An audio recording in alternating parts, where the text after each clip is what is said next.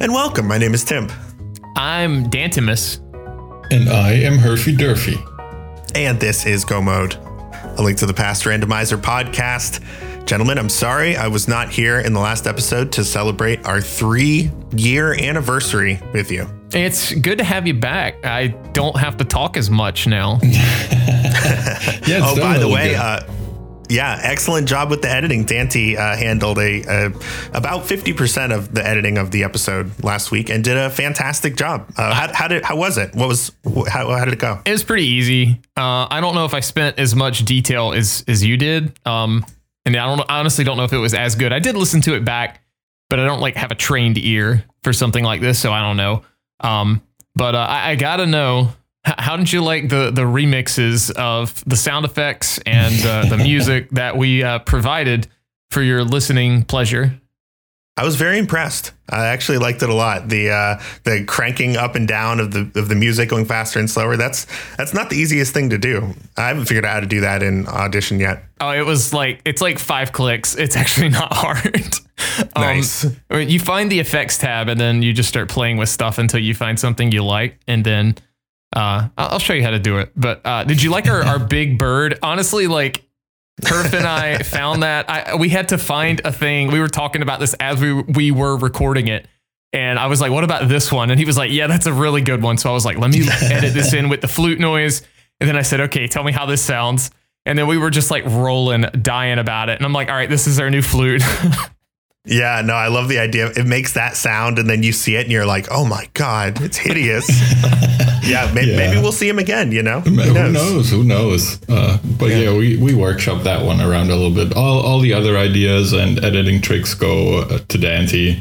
I was just the cooperator later on, so to speak. Nice. Well done, boys. So August 12th, 2018 was when we recorded our first episode. It was myself, Herf, and Dear Axial. And then August 15th, a few days later, was when we published the first episode, plus our prologue, our episode 0, if you will, which we really should update by this point. Yeah, maybe that's something we'll have to get around to. It's so one crazy of these days. to think 2018, man. So long ago. I know. And weirdly, I remembered last year for the 2-year anniversary being like, wow, this really feels weighty. You know, making it 2 years really felt like a big milestone. This one I almost forgot about. I don't know why. It just feels like, Go Mode. We make it every 2 weeks. We're not going to stop. It didn't feel like as momentous. But that being said, we do have a special announcement that we'll talk a little bit about at the end of the episode, closer to the end of the episode, that honestly is pretty momentous. So stay tuned or check the time codes if you're really greedy and you want to just jump ahead. But we'll get to that. For now, what better way to celebrate 3 years of a podcast about A Link to the Past Randomizer than talking about so freaking many things in this episode about A Link to the Past Randomizer? We have so much news to go over. We have 2 incredible interviews with our MVP mentor and winner of the Mentor Tournament 2021. We have that special announcement I talked about and all the other things that we always do. We have a Mentor Tournament wrap up as well that we want to take a little bit of time on. So without any further ado, let's get on to the news because we have a lot. ALTTPR League Season 4 is upon us. It's coming up very soon. Sign up has actually closed. It closed a little bit early because, let me go ahead and pass it over to Dante, who is of course, a league admin, to tell us more about what happened. As usual with this community, the turnout for something was much more than we anticipated. We had plans for everything up to 96 teams. And then when we realized, oh my God, there's a very real chance we're going to hit 96 teams, we were like, okay, we have to actually cap this. And I think this happened because at some point in the admin chat, someone probably said, we won't hit 96 teams. I might have been one of those people. I honestly don't remember. It may have been a general consensus, but here we are, 96 teams. Absolutely crazy that we've done this. But it's you guys who did it. So now we get a massive event that's going to be happening over, several months, for the fall and winter time. Yeah. So I assume this is 32 in the Invitational and 64 in the Open. Correct. We are going to stick with that. I will leak a little bit of information here, but nothing super specific. This is a little vague. There are some teams in the Invitational who are not returning. Some teams you probably thought who were returning who are not returning. And therefore, there are going to be additional spots to fill. The admin team has worked together. We have sent out invitations, and you can probably gather from that if you were invited, I guess. And we did it kind of on a ranked choice between all the admins. And it was based on like skill level. We spent a lot of time actually looking at like ladder records, kind of looked at some race time stuff, even though that's not really a good indicator. Like as far as like actually super competitive environment, so to speak, as a ranking. But yeah, it took a good bit and there was some deliberation, but we've got our spots filled, I think, and we are going to be ready to go with 32 in the Invitational, and then the Open League can, fight out for them spots, next season as well. And it will probably have the same scenario come up, season 5 down the line. There will be some teams dissolving or something. There's no way we could get to 256 teams, guys. It's impossible. That. We don't even need to set that number. I think all the admins will quit if that happens. Yeah, understandably so. So real quick, if you would allow me to just do a quick read off of the 7 weeks, as you'll recall, I think they started this in the second week of league. Or was this might have been from the very beginning, but like all of the different weeks have different kind of themes to them, which kind of keeps it interesting. Was that first or second season? The league has always been fun. I promise I can talk. Fun and exciting modes is what we like to say. Like it's not the exact same thing the entire time. Gotcha. Okay, so since the beginning, this has been the case. So week 1 is a co-op info share, open all dungeons. Week 2 is open all dungeons key sanity, and it's vanilla castle cowardice. So that's the fad keys that we outlined a couple episodes ago. Week 3 is a good old standard casual boots. Week 4 is a pilot spoiler, also key sanity. Week 5 is the cross keys week. Week 6 is just a regular open defeat Ganon, and week 7 is the co-op enemizer. So a lot of those are returning. The fad keys obviously is new. There is one tweak to that enemizer with co-op. We are doing starting boots just to make it interesting with enemizer. We feel like that would be a good strategy in a way. Nice. Cool. Okay. And yeah, other than that, when do things start officially for the league? Want me to put you on the spot there? Put me on the spot. But I want to say it's end of September. There is some time at the end of September, so we're getting really close. There's going to be a nice speed gaming stream where we reveal the divisions, the groups, so on and so forth, the conference. Another big change, just to kind of throw this out there, is that in the Open and Invitational, the top 4 from each group or division rather will move on to the playoffs instead of the top 3. We heard a lot of the complaints and suggestions of, hey, we just want to play, we don't want a bye. So we figured let's allow 4 teams in, and that way we can also do something else that's kind of exciting, where you may not play the exact same people from your division in the playoffs. We're going to try and do each conference as 2 separate ones, kind of like, I guess you could say the NBA does basketball, where it's like the Eastern and the Western, and then there'll be 8, and you'll be seeded best we can with tiebreakers if we have to. Obviously, we don't really have interdivisional play. We're not long enough in for time period to do that. But yeah, the opportunity to go into playoffs initially and play someone different rather than maybe somebody you just barely squeaked by in the final week. Sure. Interesting. It's an opportunity for an outcome like that. We'll see how it goes. Nice. That's a good change. I like that a lot. Cool. All right. Yeah. So do we know the exact date of that reveal stream, or should folks just stay tuned, check the website maybe? Stay tuned. It'll be soon. I think it's honestly September 12th. So Mark your calendars for September 12th. I'll verify that. And if I'm wrong, here's Tuesday Temp.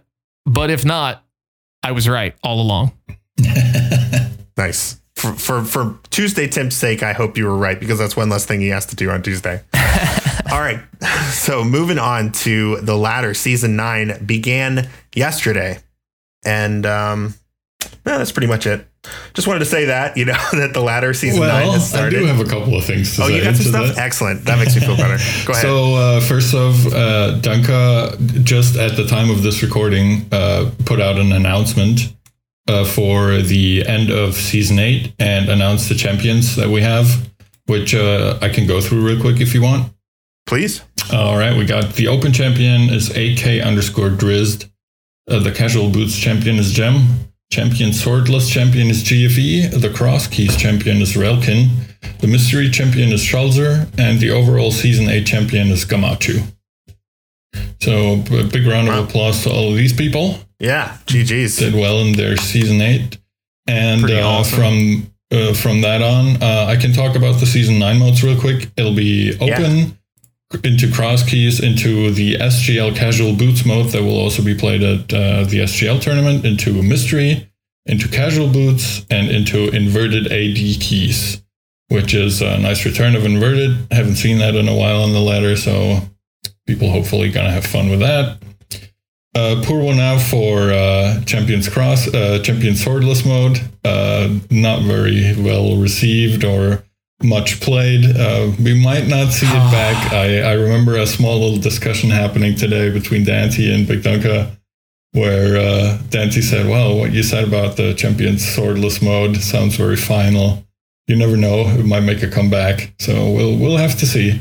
To quote me, you bundled it with Map Compass Shuffle. It never had a chance. It never even had a chance. Rip. Fair enough.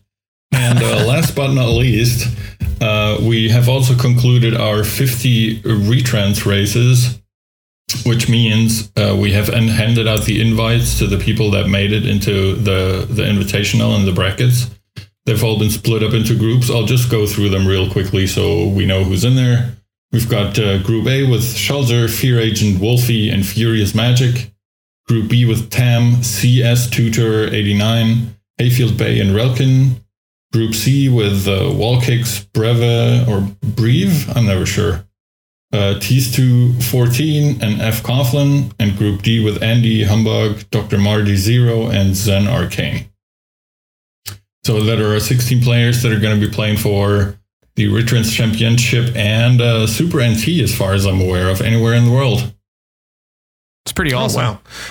Yeah. Is there, I assume there's some kind of link maybe we can send folks to where they can check out like a challenge, or it's going to be tracked on the website? It's run through apparently a Google Doc. There is I believe it's open to everyone, invitational general channel where Big Dunka posted the link to the groups, and also you can see the scheduling of the matches there. We're probably not going to be restreaming any of this, obviously. So if you're curious about how that's going to work out, you can see when the guys are going to be playing, and you can also see if they've chosen to go for a delay or not. And that's pretty much everything. We're running this through just a Google Doc, it looks like. Yeah. Nice. Okay. Yeah. And Dante has dug that up and shared it. So nice. We will in turn share it with you in the episode description.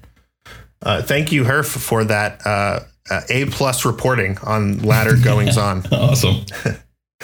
Okay, so this is a fun one. So Synack recently used a new ping that they have in the main Discord to let people know when there are new beta versions, updates that are being posted to kind of, things that are sort of further back in the pipeline than we're not quite ready to play them, but they're being worked on by the dev team.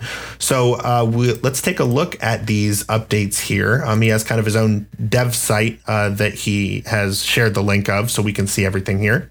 And there's just a few, new features basically that we're looking at here. So here they are. This is kind of a sneak peek. First one up, magic used and damage taken are now statistics that are tracked and shown in the credits. So that should be fun. That's pretty cool that, we have kind of a counter for that. I wonder, how it handles, like if you pick up a vase and it brings you up to full, will you get, the like 32 points that are in the whole vase, or will you only get like what it fills you up to, Well, it won't count that because it only counts what magic you actually use. So it doesn't care about any of your refills. Fair. Okay, so just everything that's used. That makes it easier to track. I guess same thing with the damage taken. I wonder if that's going to be HP dealt to you or what you actually end up receiving with your mail, halving or quartering it. That's a good question. I think it's probably what you receive with the mail reduced. I would assume, at least. I'm not sure how they're tracking this. I'm assuming that the game somehow already tracks this internally. It must. I figure I don't know. They might have just, buffed it up like that and put in a tracker of their own. But I figure the game somehow tracks it by itself. So it would probably also track the mails. Mm-hmm. But yeah, I thought that was cool. The next one, boss icons will now appear on the dungeon map, indicating the dungeon's boss. This only appears if the player has the compass for that dungeon. So this is an example of trying to find more item functionality that can come out of the typically garbage dungeon items. And I think it's pretty cool, especially in Enemizer. If you are using boss shuffle, knowing where the bosses are obviously is huge. It could be the difference between something you can do and something you can't do. So yeah, pretty cool change. Mm-hmm. So I'm wondering, because it sounds to me like you think, Tim, it will just tell you where the boss is in the dungeon. I suppose so. I guess that is what I assumed. Yeah. How did you interpret it? I assume it will tell you which boss it is, and each boss has their own icon. So you don't have to go to the boss room and have like a boss shuffle to figure out, hey, can I defeat this boss or not? You go in there, you have the compass, you look on the map, and it's like, hey, this is Helmasaur. And you're like, oh, crap, I can't do this. Bye. Herf's playing 4D chess over here. I hope it's that now. He's right. He's absolutely right. Because it says dungeon map. Yeah. That's what I'm hoping for. But it says indicating the dungeon's boss. So, that's what I figured that meant. So you walk into a dungeon, you press X, which you normally never want to do. Exactly. And it shows you that quick screen. I bet there's like a picture of the boss's face on that if you have that dungeon's compass. Yeah, because normally, as you said, the boss icon on the ALTCPR dungeon map is just like this weird skull thing, I think. Yeah. But I figure that would not be super useful because no matter which boss it is, it'll be in the boss room. So what good does that do? Completely rip us when the compass is on the boss, right? Yeah, I mean, that would suck. Yeah, which is possible, as we learned in our Key Sanity episode. All right, so yeah. Do you want to do the next one? Oh, sure, yeah. The next one says the dungeon prize crystals and pendants will now appear as a C or P indicator on the HUD while in the dungeon. But this will only appear when maps are not shuffled in the wild. Dungeon item shuffles other than standard, or you have the map for that dungeon. So this is basically, we had the little boss icon to get a little more use out of a compass, and now we have a C or a P for, the map, making the map a little more useful, I guess. So as someone who plays without music, I absolutely love this because I'm the kind of dude that will walk into a pendant dungeon having forgot that it's a pendant dungeon, thinking it's a crystal dungeon, and complete the whole thing and then get the pendant and be like, what the Yeah. So I love this because it eliminates the chances of that happening to me in the future. That's pretty good. Yeah, I've seen this kind of in like the with the pseudo boots. I think this was already like in that little beta that was happening when we did the exhibitions. And with the cross key stuff, I think this is actually going to be huge, mainly because like, what if you're entering a dungeon? Your plan is to go to a dungeon and you do have that map. Well, maybe it's the only one you have, so you have to waste a map check. This kind of gives the opportunity of walking in and deciding on the fly, okay, is it worth actually beating this if I can? Like if you're one or two items from Go mode and you walk in, but it's the only one you have information for, you're probably going to want to full clear, but at the same time, maybe, just maybe, you don't want to go to the boss, especially if you get progression in there. I don't know. It's just like some things to think about. And it just saves a little extra, I guess, screen transitions because, you know, you won't have to press X to check it right before you walk in. And when you only have one map, it's really a waste of time to do that in my mind. And this way you can kind of get that trickle progression if you're deciding, all right, I'm going to go in here and start looking for items anyway. Are the maps usually shuffled in cross keys or are they standard? Because then it won't work. No, it does. It works when you have the map. This only appears when maps are not shuffled in the wild. Or you have the map for the dungeon. Oh, okay, yeah. Maybe I should read the whole sentence first. It's hard to parse. Yeah, I had to read it a few times too. Yeah, I didn't quite understand it the first time around, but yeah, okay, that makes sense. Yeah. All right. Anyways, moving us along. Yeah, all of those were courtesy of Khan or Can, one of those two. Yeah, who does a lot of work on the festive versions of the game, from what I understand. So that's pretty cool. And then we have a couple more from some other folks. Yeah, so we've got the sound effect rando. There's now an option to randomize your game sound effects, and that is courtesy of Arinon. And that could be interesting or horrible, depending on how well this works. I'm willing to give it a shot. Sure, it might be fun for a seed or two. Yeah, I saw some folks using this, kind of just playing some casual stuff on Twitch yesterday, Saturday morning. And it was pretty funny listening to like the, I guess you could say, instead of hearing water when you're in water, their dash sound was water. So just splashing the entire time you're running, anytime you throw a bomb, like the sound effect is like Link getting hit. So you think, you got to get used to the difference there. I don't know. Yeah. I'm wondering if that's going to get banned for restreams. Holy cow. That would be hilarious. Just listening to that on a restream, but it can make for some really funny stuff. And from what I've seen so far, this is similar but different from the shuffler that happened with the April Fool's festive. It's nowhere near as jarring on the ears from what I can tell, at least. There may be some things that are jarring, but it doesn't have like that music with the tempo changing that absolutely destroys your ears, so to speak, if you have headphones on. It's not quite that bad. So, but I guess your mileage may vary. Good luck and have fun with it. Yeah, I'm definitely down to check it out a time or two. I could definitely see it being banned from Restream, much in the way that palette swap is from a lot of different channels, just because, personal preference. It looks ugly. It can be hard on the eyes sometimes. I think this will probably fall right into that same category, but it's cool, Mm-hmm. Yeah. Then the last one that we have here, shout outs to Cassidy Moen for working on this and having it get introduced into the game. Item drop RNG during the escape sequence while playing standard world state is now the same for all players of the same seed. So that's interesting. I guess I would have assumed that was already the case. No. Yeah, interesting. It's 50-50 all the time, and it's a different coin flip for every single enemy. So now that it's kind of the same, I think that's actually really good from the competitive sake. Too bad we didn't have that in the standard tournament this past spring. Yeah, that was a little unfortunate. Yeah, but so this is huge why, thanks for this. This is awesome. So that's why, when you're watching two people do a standard escape, they're both farming for bombs and maybe one of them might get them and one of them might not. Now there's a pretty good chance if one of them gets them, the other one will have that same access and will probably get them as well. Mm-hmm. Exactly. Cool. Nice.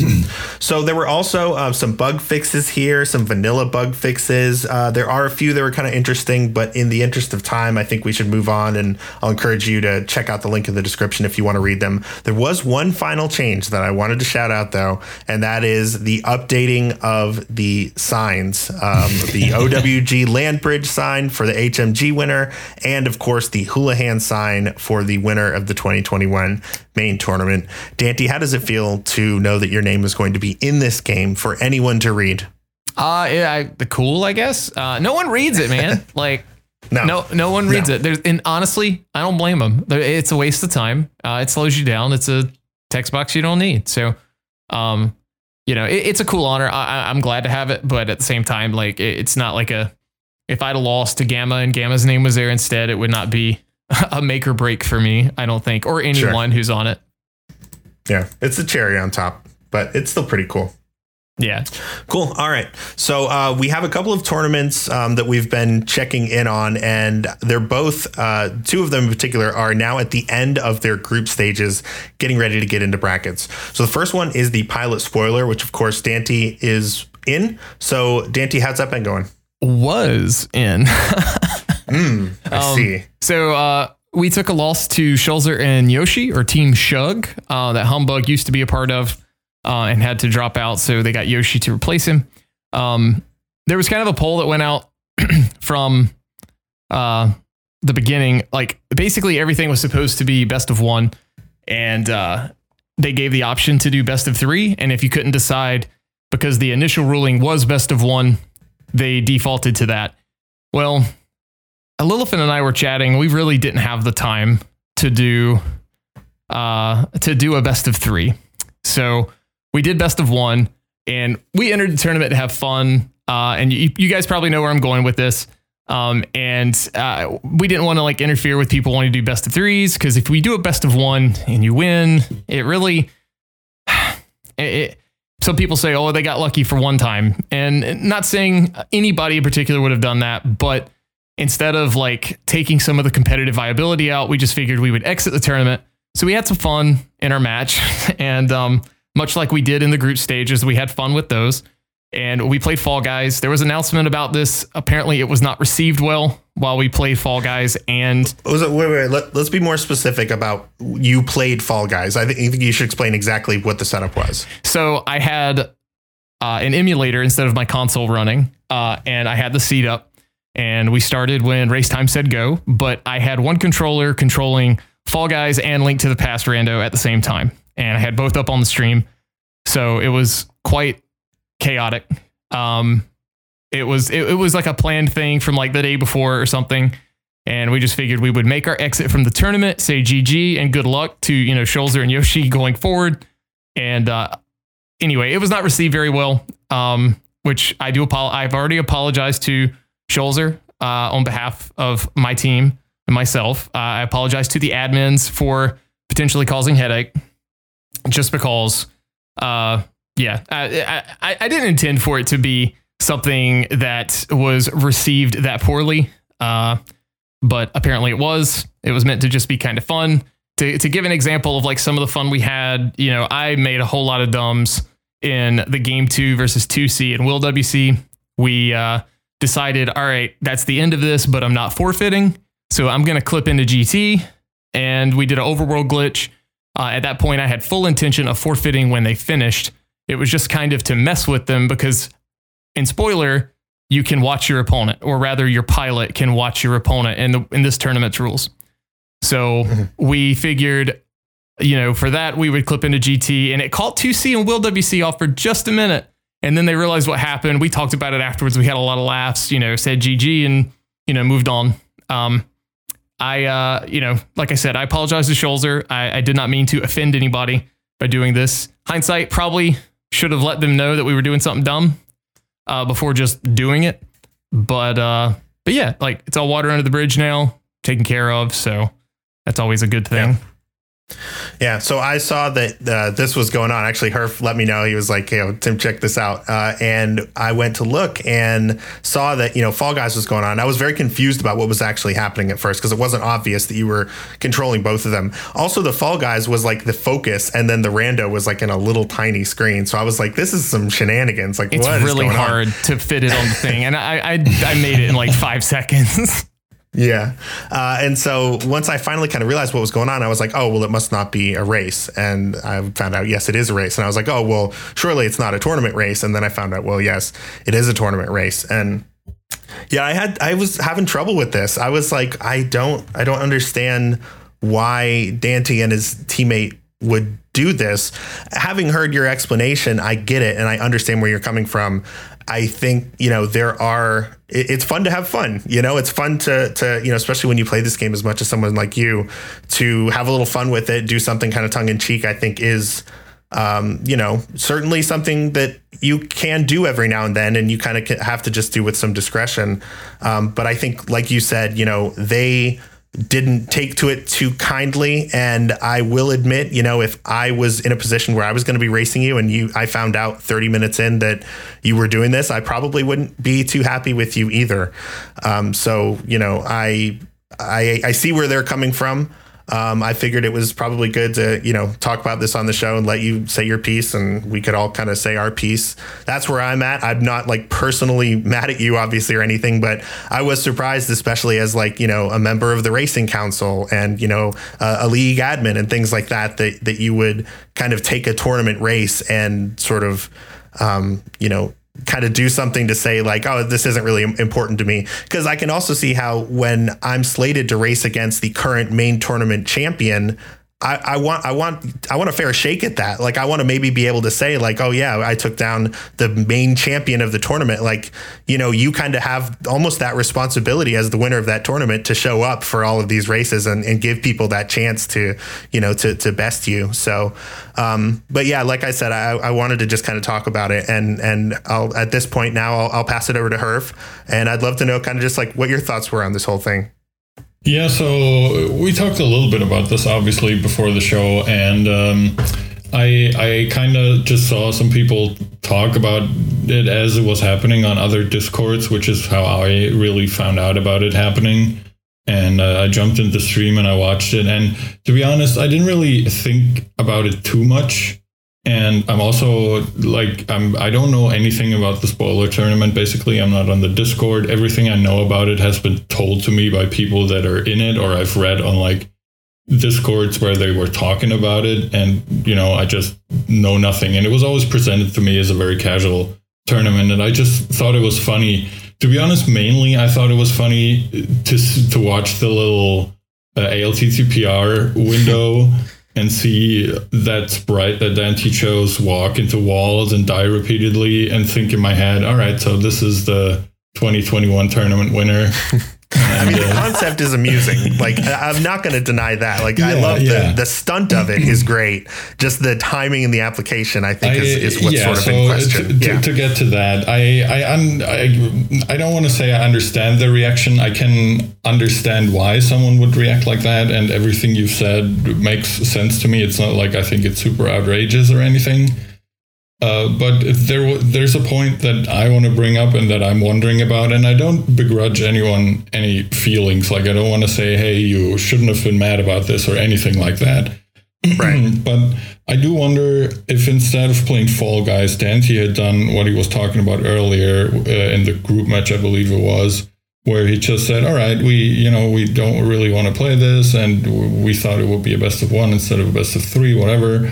Let's just play the game, but let's do a bunch of overworld glitches or a bunch of stuff that's not allowed in competitive play. And they would have just, glitched into GT or gone into EG or done something weird and crazy. And people would have seen that while they were watching, or the pilot of the other team would have seen that. Would it have had the same kind of reaction or outcome or consequences, if you want to call it that? Because in my gut, I feel like that would have been received better, even though the underlying problem that people seem to have had with it would have been the same pretty much, in my opinion, at least.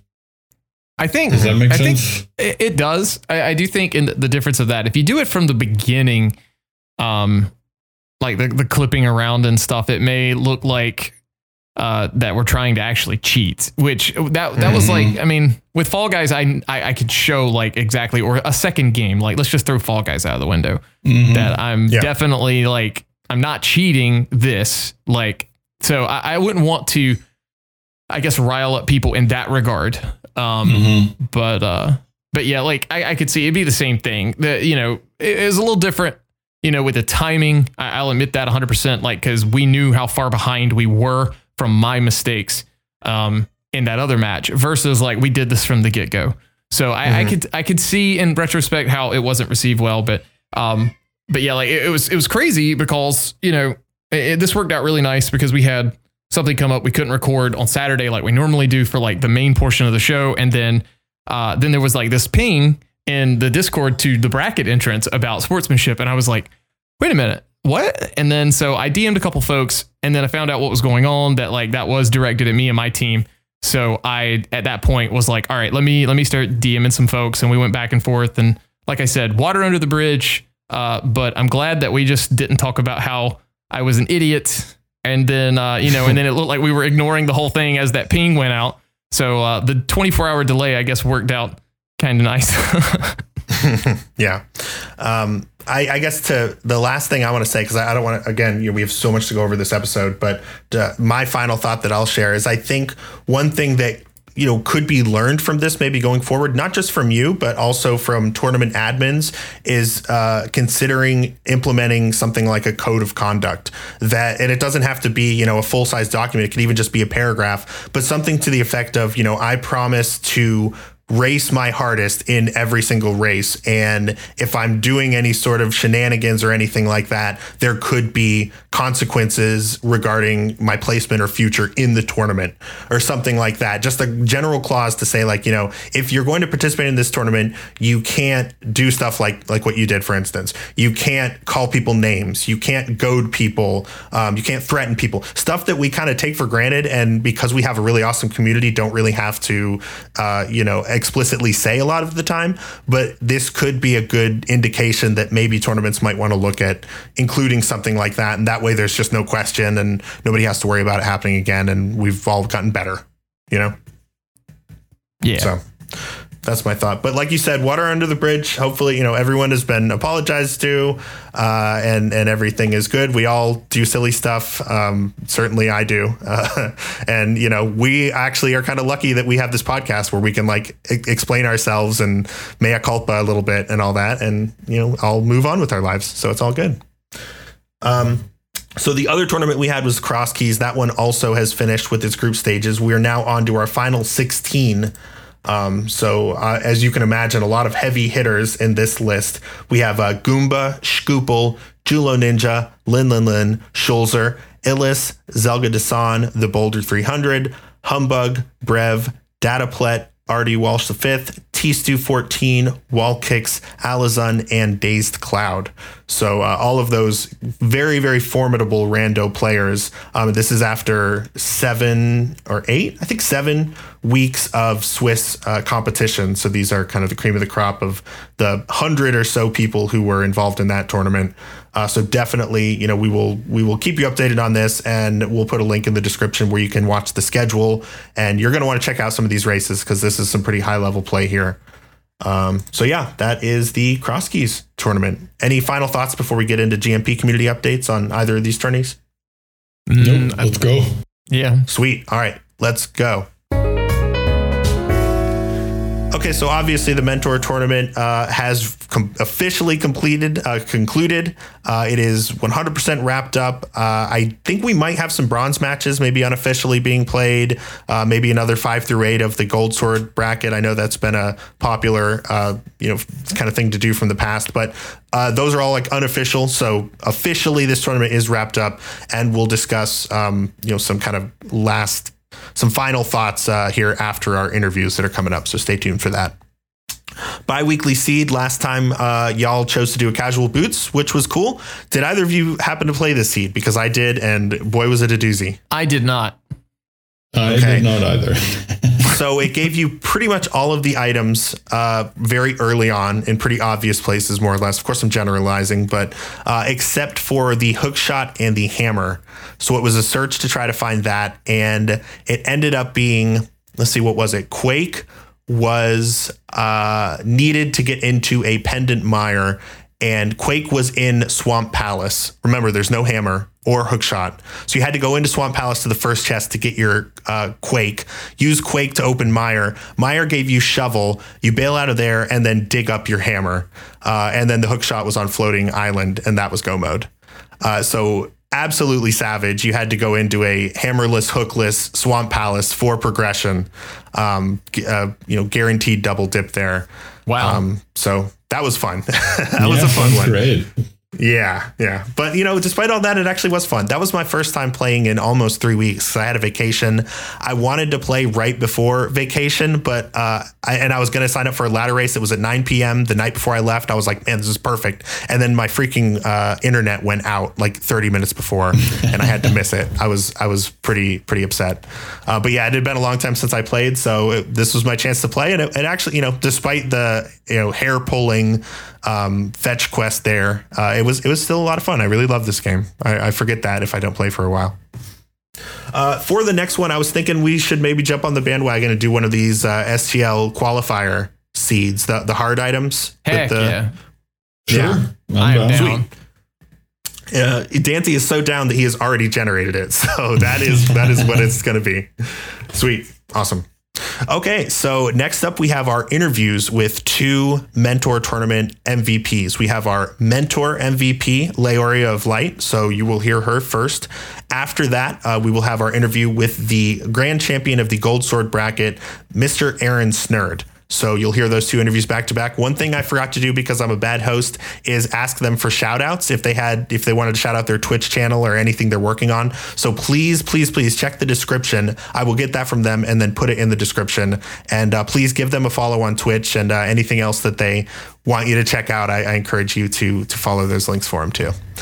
All right. With that, let's go ahead and get to these interviews.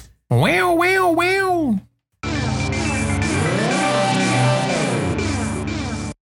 Next up on the show, I am pleased to welcome our MVP mentor of the Go Mode Podcast Mentor Tournament 2021, Leoria of Light. Leoria, welcome to the show.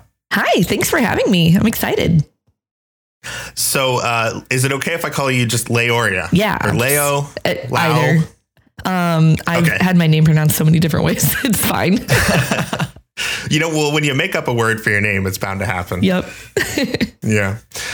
So the reason that we have Lau on, I'm going to go with Lau, I think. The reason that we have Lau on, and we chose her as our MVP mentor this year, not only did she mentor more matches than any other mentor stepped up and volunteered to do with 21, but she also helped out with she was part of the exhibition match, and at the end during the interview, I felt like gave some really good advice to racers looking to choose a mentor, and just generally throughout the tournament was very present and just very helpful to anyone who kind of needed any help with getting ready to getting racing, learning how to race.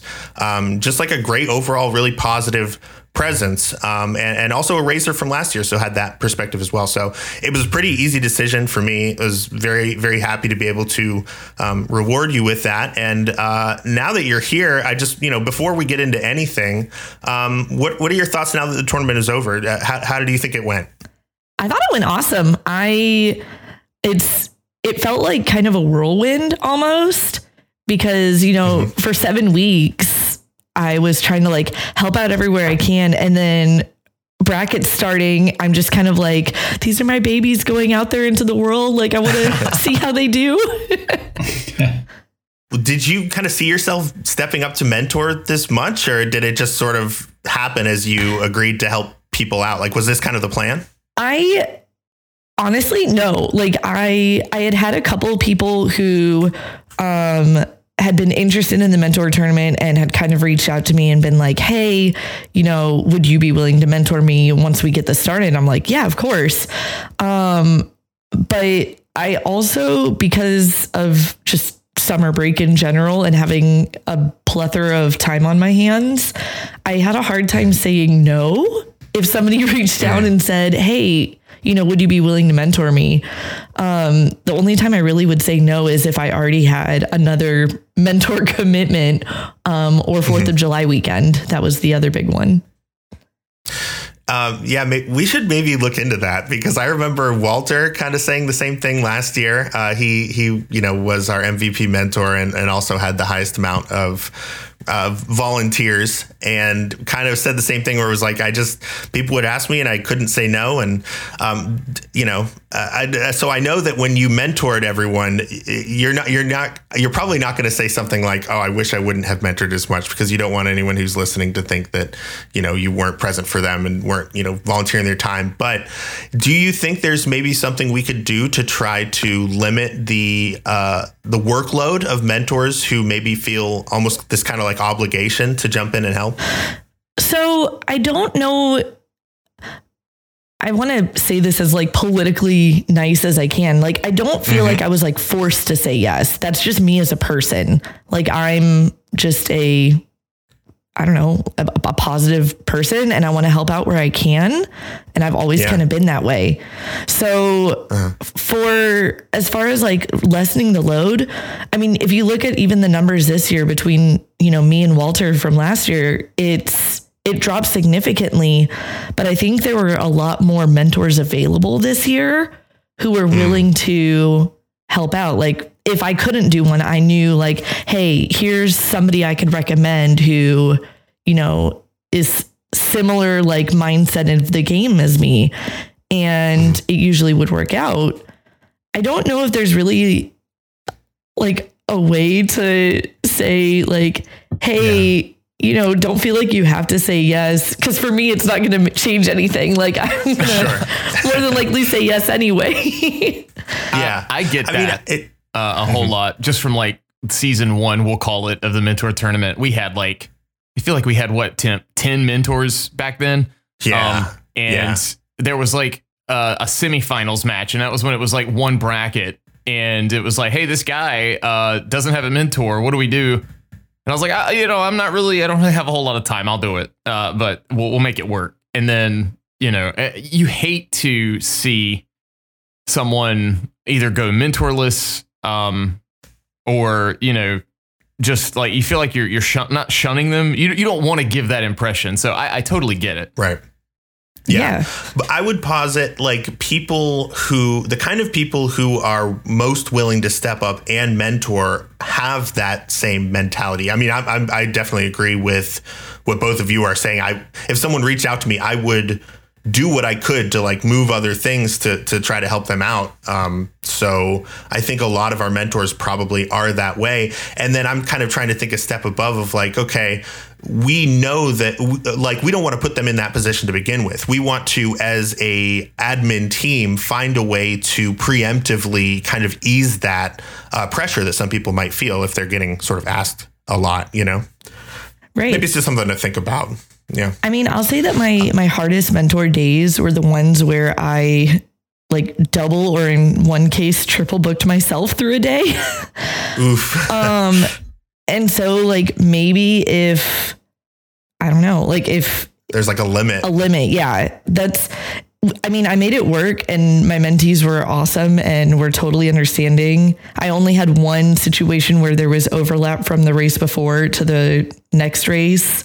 The triple book one was like one race at noon, one race at 4, one race at 8. So there was time in between to just kind of mentally like, okay, step away from whatever that seed was, because I don't want to seed bleed for them.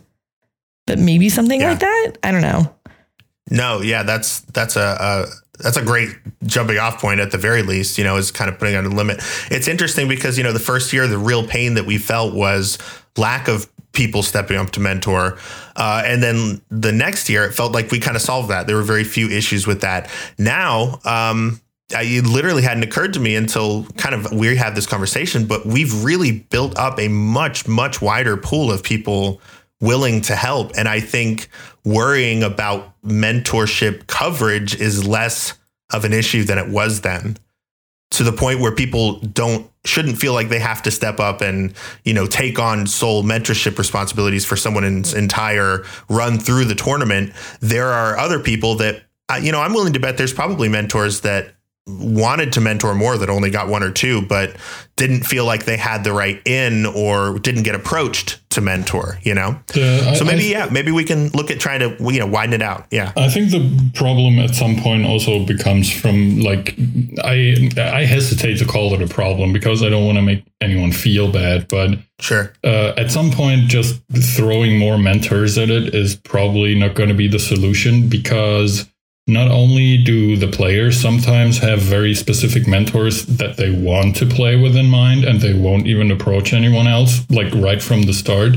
And then you also have the problem that you just mentioned, where a mentee starts out their first 2 or 3 matches with the same mentor, they gel well, and then they're kind of unwilling or less willing to switch it up just because, this mentor already knows how I play and we've got a good rapport going and so on and so forth. So even though you have a huge range of mentors to choose from, you're probably kind of focused on like 1 or 2, maybe 3 at most. So that's not really something anyone can do anything against. Yeah, that's true. Yeah. Yeah. I didn't mean to get us off on such a tangent. I told Leo before we started, I was like, okay, when we first kick it off, we'll do an intro for you, learn a little bit about you. And then instead we like turned to her with this hard hitting, like, how would you fix this problem? So I'm sorry about that. Let's back up a little bit and get to the introduction. So Leo, you mentioned something about a summer break. I think a lot of folks, if they know a few things about you, one of those things probably is that you are a teacher. I am an elementary music teacher. So I get to teach from kindergarten through 5th graders, kind of general elementary music. I love what I do. I miss the kids, and it's really good to be back in school right now, even with all the craziness of the world. Mm-hmm. What's your favorite song to teach him?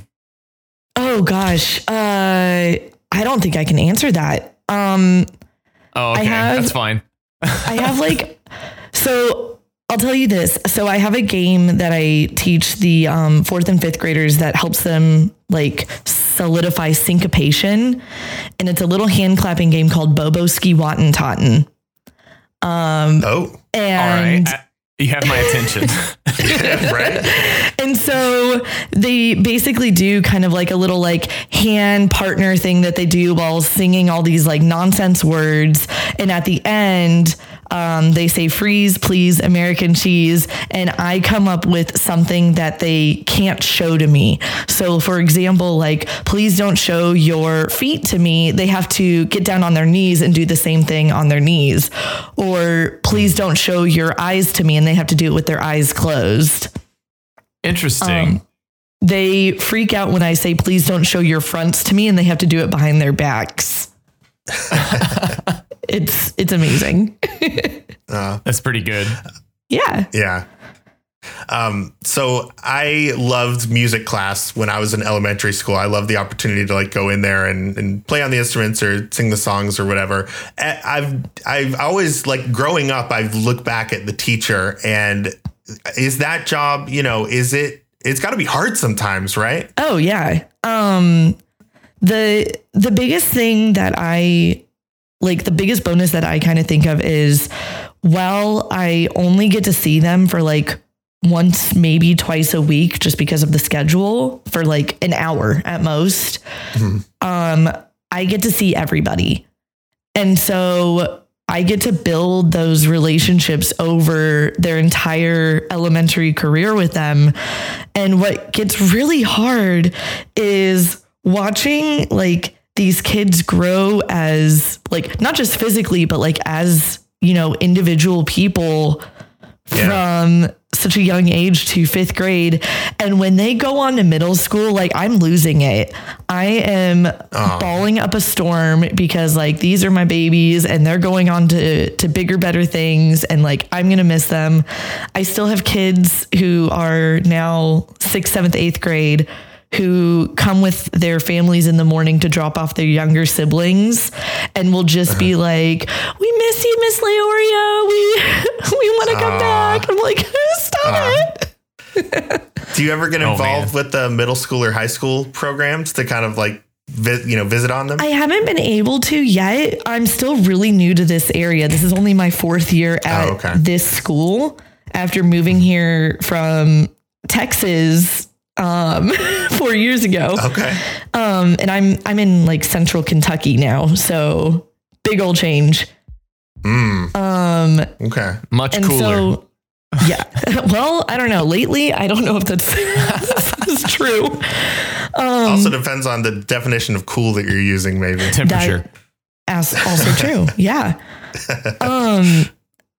But like, so we have like collaboration days with all the music teachers where like elementary music teachers will meet with, you know, the middle school choir and band directors and the high school choir and band directors. And we talk about like, you know, what are some things like vertically speaking that you guys are seeing that we can help with, or what are some events that you guys are doing? For example, I know one of our middle school choir directors, she had lost her husband and was having a really, really hard time. And so a lot of the elementary music teachers, as much as we could, like we stepped up to go over to her school to like teach a class, like teach her choir classes. And so like, as far as like a lot of like interaction there, I haven't gotten to, but when like needs arise like that, like we step up for each other because we know in most cases we're the only one of our people at our school. So yeah, that's awesome. I remember when I was like in high school marching band, my middle school teacher would like be at rehearsals, like helping out with like helping people hit their dots and, you know, walking around listening to individuals and stuff. I straight up miss marching band. Like I have always said, like, if for some reason I ever wanted to leave elementary, I would go to high school band in a heartbeat and I would rock some marching band, and I miss it. I need to see, that actually makes me want to reach out to our high school band director because, hey. You should. I'm sure they would love to have the help. Yeah. We can't talk too much about marching band, though. We'll literally be here all day because I could do that. I also think, you know, if I was a kid and I found out that my music teacher was really into video games, especially a video game as cool as this one, I would probably freak out about that, too. Oh, yeah. How did you get into this crazy scene of ALTTPR? So originally back in, I want to say like 2018 or something like that, I had been watching ZFG because I just love Ocarina of Time. It was my quote first Zelda that I was able to play through whenever I was a kid. And so watching him speed run it, and I think one day he rated like speed gaming or something like that. And they were playing, I want to say the Key Sanity tournament back then or something like that. That sounds right. And then like Dr. Bob Tastic was commentating. I was like, he knows a lot about this game, so I'm going to go follow him. And was watching him, and I started like trying to play back then, but I didn't have a whole lot of time to commit because that's about when we were getting ready to move and all this other stuff. So once we settled in back here and COVID happened, was able to kind of rededicate time. Like I kind of refound it, I guess is a way to say it. And it's kind of been just over from there. Like it's been honestly a daily part of my life, whether it's I'm playing a seed or I'm watching people play a seed. Like it's literally become almost like a daily routine now. Yeah, it's crazy how this community can do that to people. That certainly was my experience, especially when I first got in. And I know like Dante, for instance, has said like you pretty much have a TV on in your house somewhere at all times that has some sort of like rando race going, right? Absolutely. Yeah. I'll be like working on lesson plans or whatever. And on my top monitor, I will have some kind of rando stream going. Like it's a problem. It's just so easy to watch. It's so watchable, you know? Yeah. Yeah. And, you know, also easy to kind of jump into. And we have this great community with folks like yourself that help people, you know, get into it and understand it. You know, you were talking about how complicated it sounds when you heard like Dr. Bob Tastic doing the commentary. I think that's really relatable because I kind of remember that moment too, where it was like, you know, all of this stuff sounds so vaguely familiar from, you know, like for me, like when I played it as a kid. But it's something like every now and then will like make sense. And you're like, oh, I get that actually tracks. And then you just like pick up more and more of those. And finally you feel like you're maybe a little bit dangerous and you could commentate yourself or even start playing, you know, racing. Yeah. Yeah. So, I was wondering if maybe there's anything about the MT21 tournament experience, if you have any specific like memories or stories from this tournament that you wanted to share. We would love to hear them. Oh gosh. Okay. So, one of the mentees of mine who kind of kept coming back to either me or Radical Sniper was Chucksy. And like, I have to say, I absolutely adore him. Like, he is just so willing to like try new things and just go out there. Our first match, so week 1, he straight up tells me, he's like, dying is my specialty. I'm like, that's totally fine. Like, we're, you know, this is week 1. He drops that it's his 3rd seed ever. Or I should say 3rd. I don't know if it was 3rd seed or 3rd race, but something along those lines. And I was going to say, because we had async 1 and 2, right. And then like, here we go. Yeah. And, you know, we get to GT, and at this point we already knew from race time, like we had lost the race. It was totally fine. He gets to Mimics 1 and 2 and has kind of a really tricky time with them and ends up running out of arrows. So at this point, we both already knew that he had lost the race technically. So I was like, hey, you want to learn something really cool that you can do if you run out of arrows ever? Oh, man. And I taught him Mimic Clip on the fly on that stream. It just awesome. Man. Like, but it worked, right? It worked. Yeah. He was able to do it. Yeah. He got the arrows from the next pot, struggled again with them, which is totally fine. And so Mimic clipped the second screen, went further in the climb. I think maybe, I don't remember if there was another death or something, but came back and did it again. Oh, wow. Like just putting that in. And I was like, oh, I've never done a Mimic clip. I've never tried it. I'm aware of it, but I mean, if you're teaching him how to do a trick that I've never even done in like 3 years of playing this game, that's wildly impressive. That's awesome. I was getting DMs from just friends of mine being like, you're teaching him how to Mimic clip on week 1 of the tournament. When what? I'm like, yeah. This situation arose. It wasn't quite in our top 10, but I mean, it's on the list somewhere. Yeah. So might as well get to it eventually. Yeah. Well, and it was one of those, awesome. Like, if the situation didn't arise, it wasn't going to happen, but it was there. So, hey. Yeah. Oh, I love that. All right. Well, we are about at the end of the time that we have allotted here. We have a really jam-packed episode. But Leo, thank you so much for joining us. Thank you so much for all of your volunteer work throughout the tournament. And we really enjoyed having you. Yeah, this was really fun. Thanks so much for inviting me. And here's to Mentor Tournament 2022. Cheers.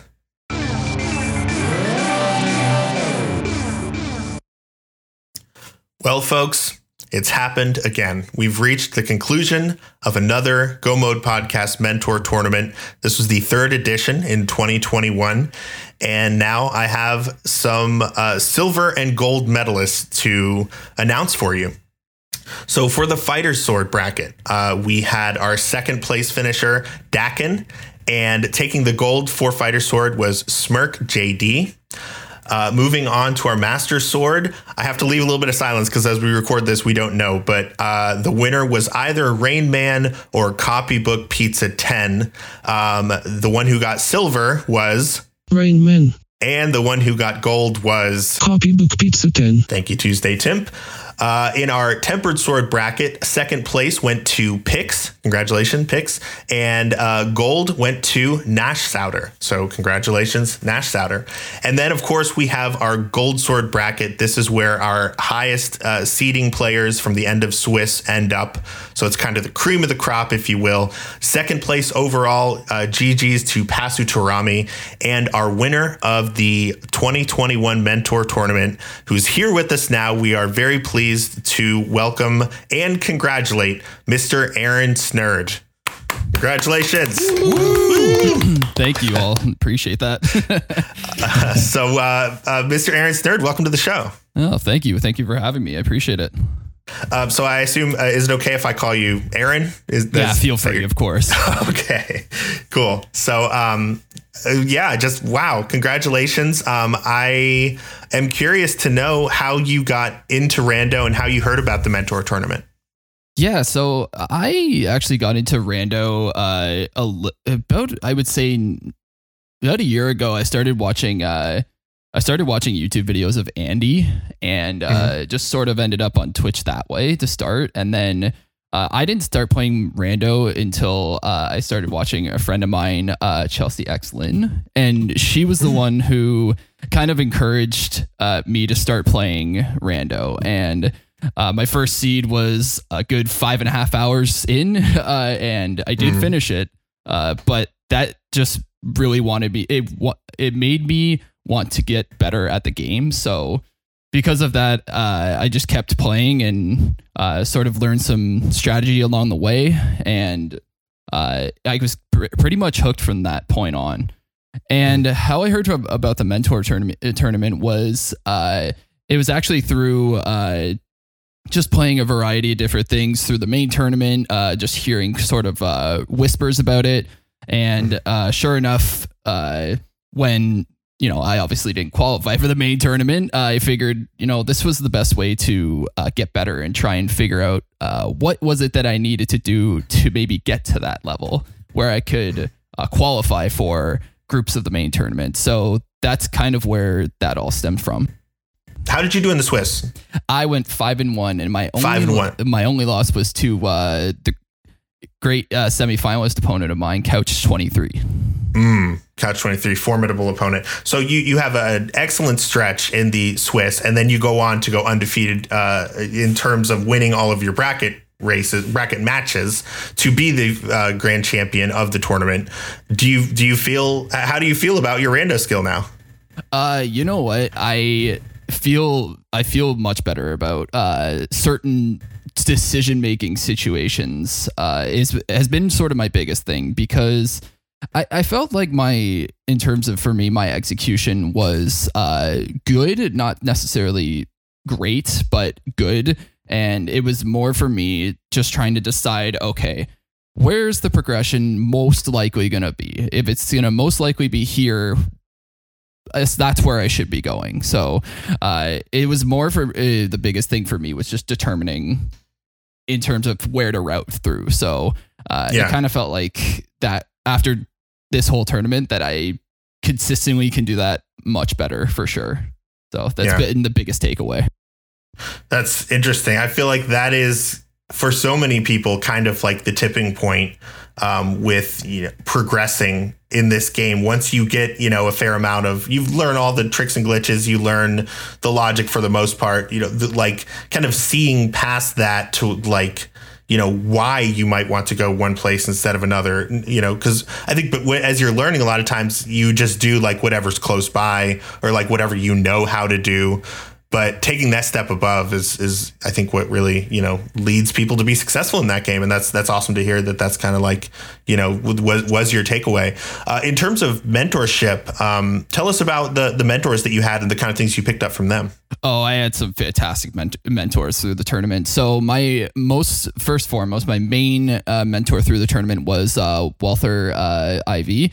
Or the fourth, I guess that would be. And they were fantastic with helping me just in terms of decision making and routing, and just a little bit of new tricks here and there. Harapot was one of them. I just sort of refused to do it until I was forced to do it. So then then I decided, okay, well, I might as well do it now. Yeah. And they've been super beneficial to helping me through things. And then I also have to credit Vortex of Doom, who actually was my first Swiss round mentor for the race. And we went on a journey in that race, but we ended up getting that victory. So thankfully for that.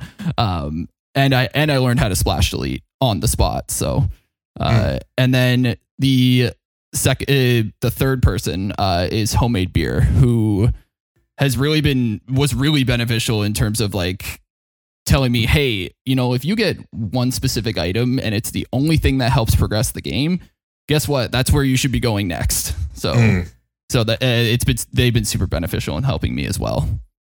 Awesome. Yeah, Walter, I mean, that was last year's MVP mentor. So no surprise to hear that you're getting, professional level advice from them. And then, Vortex and Homemade Beer are both very strong runners and just all around great people. So it makes perfect sense to hear that you had kind of a dream team of mentors that could help to get you to where you ultimately ended up. It really did feel like that. Yeah. Awesome. So what do you feel like is next for you? Are you wanting to kind of like take a break, or are you like amped up and ready to go? Is there ever a break in Rando?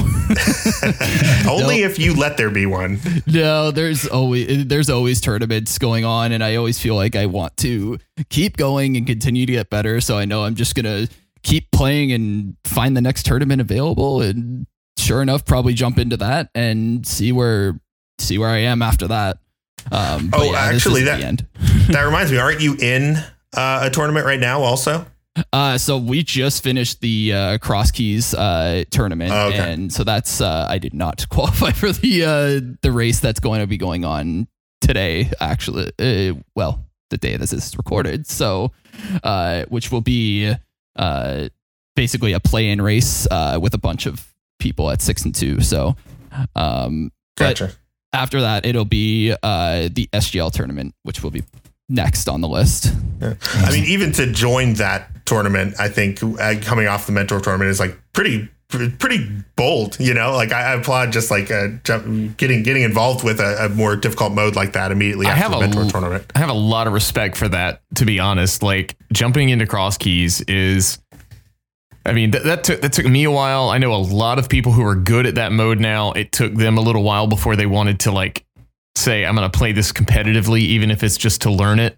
And I mean, kudos, dude, because that mode is like very tough. It can be very volatile. If you follow logic, obviously, sometimes it may take you, I guess, a longer time. We see you learned, obviously, probably in the mentor tournament, sequence breaking can work out really nice and open. Sometimes it works out really good in Cross Keys too, right? Yeah, absolutely. I mean, it's funny because I feel like it's more likely you will sequence break in Cross Keys versus than you will in open.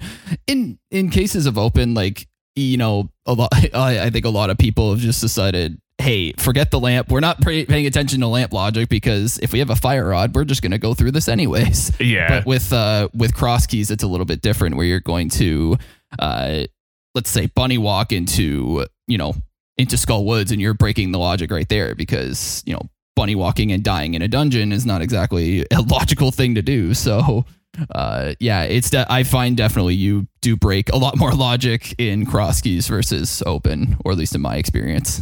Yeah.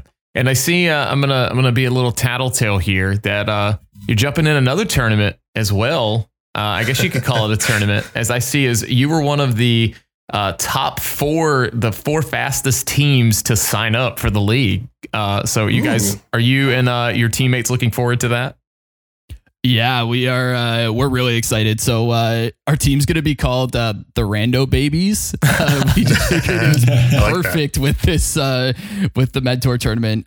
So it's myself, Vextifer, who is another Gold Sword bracket player, and Norse K. Maddie, who is, I believe, a semifinalist of the Tempered bracket. So yeah, nice. The three of us are really looking forward to that, and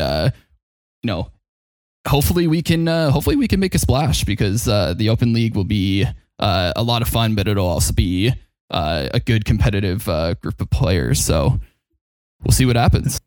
Nothing warms my heart more than a league team made entirely of former Mentor tournament racers. That's just like the dream right there. That's the plan in motion, you know? So considering you're going from the Mentor tournament, which was, as Leoria put it before you, like 7 weeks of a whirlwind, basically, you know, you're just starting out and suddenly you're in the brackets and then boom, it's over. And then you played the X keys. And now you signed up for a league and you're looking forward to SGL. Do you do anything specific to not get burned out on the game, or are you just still having so much fun with it all that you don't mind playing it that much? So it's funny you mentioned that, because I definitely have had times, and I think it's because I was getting frustrated with not understanding why I was not getting my times down to a specific level, and I was always full clearing seeds. That I did take a minor break a little bit ago, but what I find is that doing the different modes kind of takes away this big expectation of yourself, and you know, just sort of taking a step back and saying, okay, it's not every seed is available to a 130, and not every seed is also, you know, free in what we describe as free, right? Where things are just going to fall in your lap. You know, it's not that easy. So I think that was the biggest thing for me, was just recognizing that every seed's different, and it's not going to be based on, you know, your skill, not necessarily the skill level that I had at the time. It was just that seed just wasn't going to allow you to do that. So I think recognizing that was a big deal. Okay, that's cool. Kind of jumping off from that, do you personally think that, you know, the Mentor tournament, the modes that we played there, Cross Keys, obviously a very different mode, SGL is going to be some kind of new homunculus, whatever weird thing Senex threw together for some reason. Do you think the different modes make it a different enough game to not, you know, be bored with it eventually? I definitely think so. I think definitely Cross Keys helps if you're trying to just get away from Open 7-7. If you need a break from that, just play a Cross Keys seed just for fun and see how far you get into it. And then who knows, maybe that's the thing that'll get you interested in playing these other, like even other modes. I know SGL is going to be SGL is going to be an interesting mode because of some of the things that that have been put together for it. So if your big interest is just sort of branching off, I think that's what I found has helped in terms of like staying away from the burnout for sure. Yeah. Do you do a lot of kind of more casual play? We're talking about a lot of like tournaments and races and things. Do you ever do like multi-worlds, voice chat races, stuff like that? Oh yeah. I mean that's another thing. If you have people who like, especially from the Mentor tournament, this is going to be helpful for the players who were, you know, playing in the Mentor tournament. However, if, you know, you didn't get a chance this time, the nice thing is that I feel like multi-world's pretty straightforward once you have it set up. And then just doing like casual races and have friends in voice chat and just talk to each other and laugh at the locations. You know, if you want to discuss locations, it's so casual and it's so comfortable that it doesn't feel like a race. It feels just like you're just relaxing with some friends and just happen to be playing. You're sharing the experience. Yeah. So like an example is when I decided to do a race with Chelsea Excellent, for example. We stay, in voice call. We kind of just have casual conversation while we're going through the seed.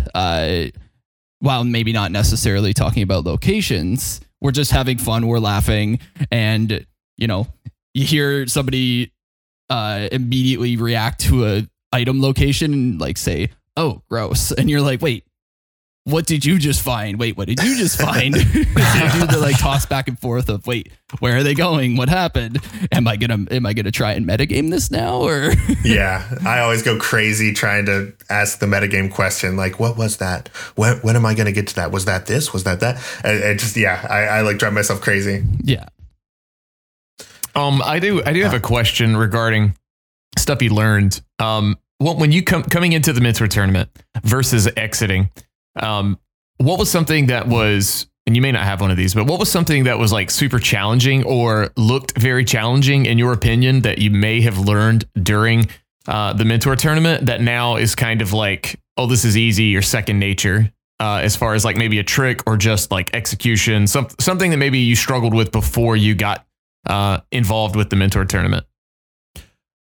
I could probably say I would probably say a couple. Definitely Harapot was I think my big mental block. I don't know what it was with that trick. Just, I guess because before I shut up Philistine for finding Philipod, which made it a lot easier.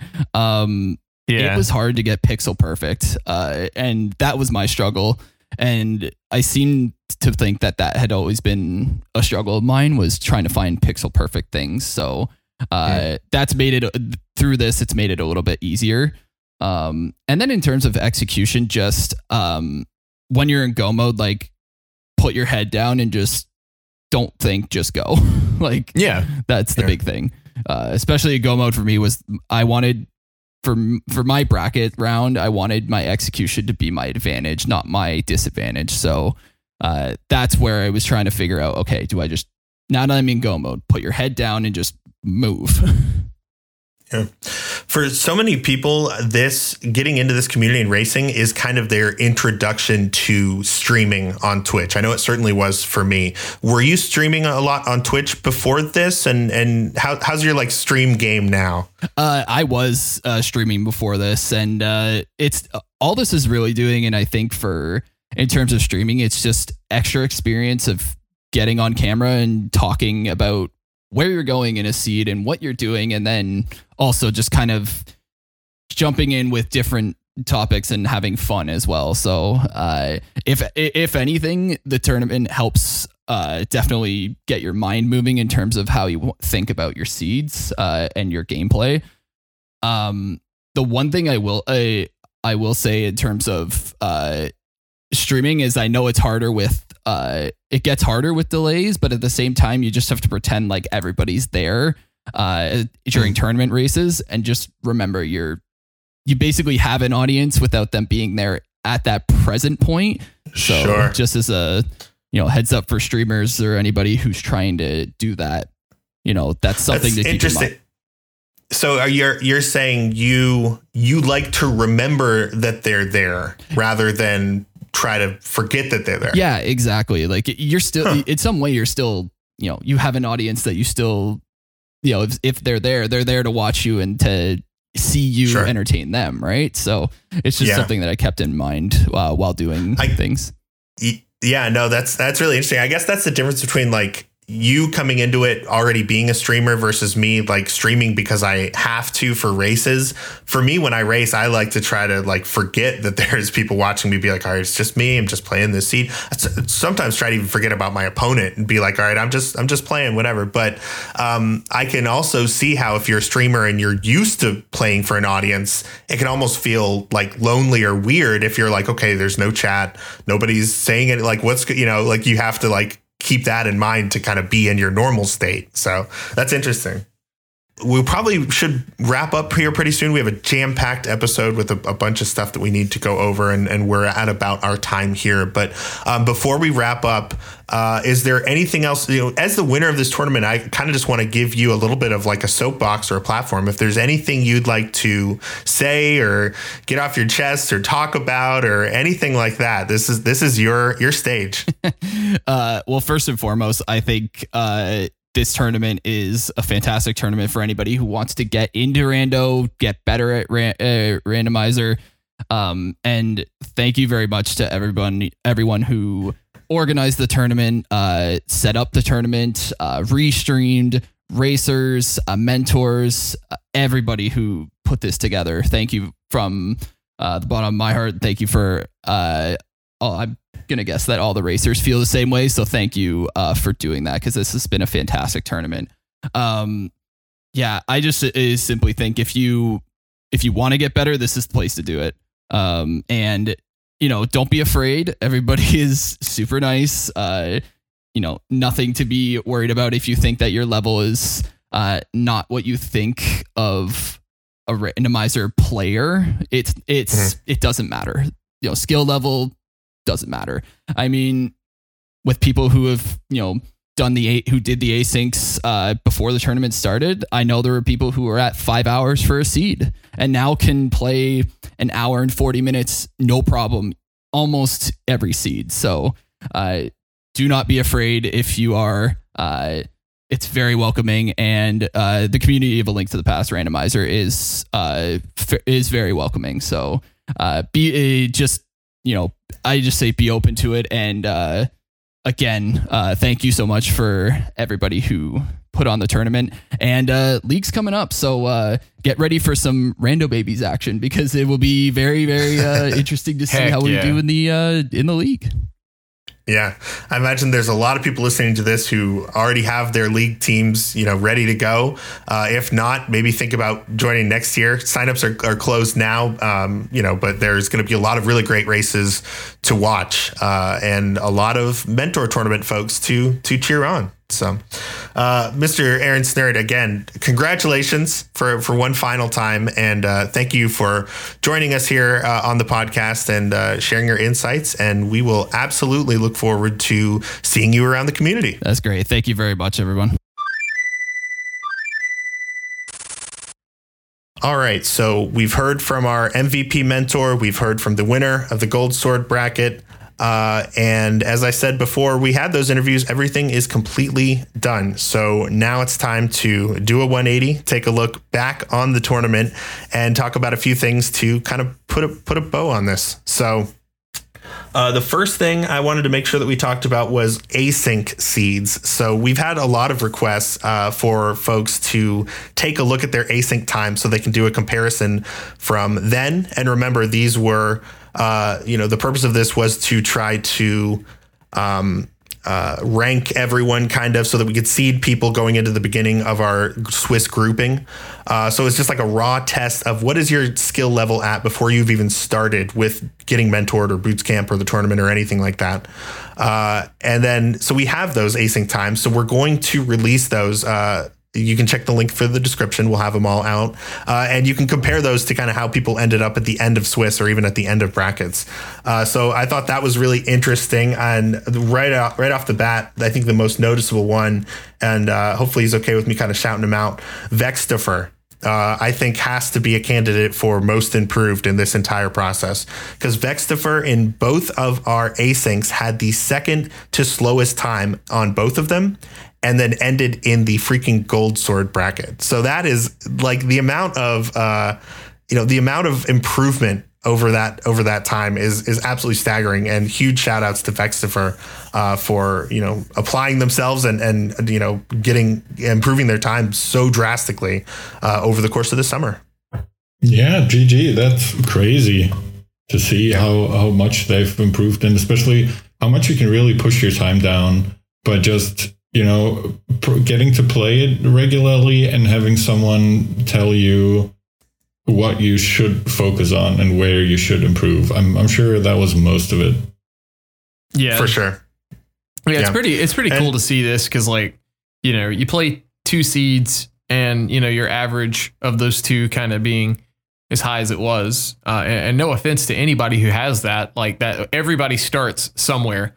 By the way, I heard async seed 1 was a real bastard of a seed. It was, from what I remember. So and everyone has their bad seeds, even if it's supposed to be good. Like sometimes you just make all the wrong plays. So not to say we're judging anyone's skill based on these two async seeds. It's just kind of the best thing that we have to try to do something like that.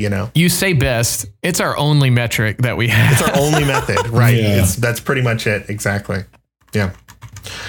So yeah, we will publish those and enjoy. And again, these aren't meant to be like, oh, this person was bad and now they're good, because that doesn't work like that. But I do think it's great to appreciate the progress that everyone made in this tournament. Mm-hmm. Let's see what else. So sometimes in the past, when we've done kind of our wrap up episode, we put out the feedback a little earlier and we talk about it on this episode.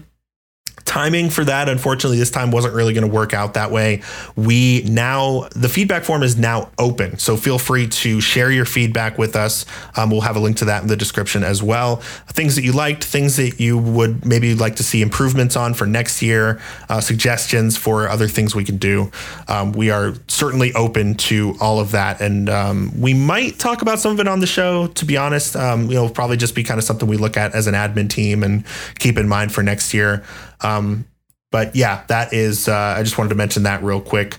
Another thing we can do here is we have, thanks to our admin team, we've been keeping track of finish times and who's mentoring whom throughout the entire tournament, and we've kind of aggregated that info. I say a lot of this is due to admin superstar Lumaga, who I shouted out in our post Gold Sword race benediction.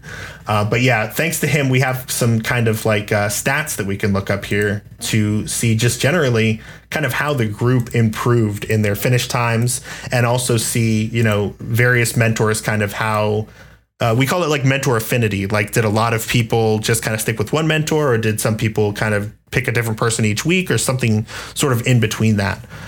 So we have that information here. Let's see what is kind of jumping out. Enemies under the bush. That's what jumped out. So generally, average win time in week 1, the average of everyone's winning time was 152.28. By week 6, that was down to 149.18. So just generally, execution wise, a full 3 minutes gained between week 1 and week 6. And then for the losing time, people were incentivized to finish out their races, because in the event of tiebreakers of race records, in sorting people into the various brackets, whether how much you got beat by could be one of the factors that's considered in seeding you. So even if you see that your opponent has beat you, it still makes sense to finish your seed. So thanks to that, we have actually good information for these lost times, because there were very few forfeits overall in the group stages. So the average losing time in the first week was 2 hours, 7 minutes, and 11 seconds. And by week 6, it was 1 hour, 57 minutes, and 59 seconds. So a 10-minute improvement on that side of things. And that can only come from just more knowledge of the game, a better understanding of the routing and the locations. And I think that's probably the most telling mark of improvement throughout this entire tournament, is those average loss times and how they just get faster and faster through each week. Yeah, I'm looking here at the little part where it says the All-Star Mentors, where obviously our interviewee, Leoria of Light, is at the top here. But I was looking through the win percentages of some of these, and the first one that kind of jumps out is Espeon, number 2 most mentored mentor, or most mentoring mentor, I guess would be the right thing to say. Sure. He managed to go 12-4 for a 75% win rate, which is pretty good. That is very good. But not to be outdone, we have a little further down Cassidy Moen, only mentored, I say only, thanks for your contribution, obviously, but compared to these guys, only mentored 5 times, but managed to get 100% win rate. Every time Cassidy Moen mentored someone, the mentee won the race.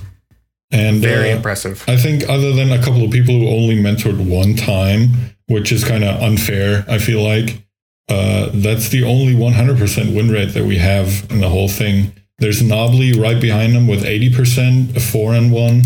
So really close with only 1 loss, but that's pretty cool.